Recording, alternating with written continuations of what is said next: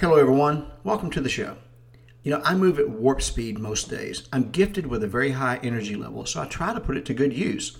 But in pursuit of some of my passions, I realize it's necessary to slow down sometimes. Slowing down is a struggle, I admit, and having a high energy level sometimes is off-putting to people. I am aware. But these are the moments I need my head to overrule my heart, when I need to slow down. Fastest to me is always the best way, but I want to encourage you, take your time to get it right the first time so you don't have to repeat yourself, and that is something to consider.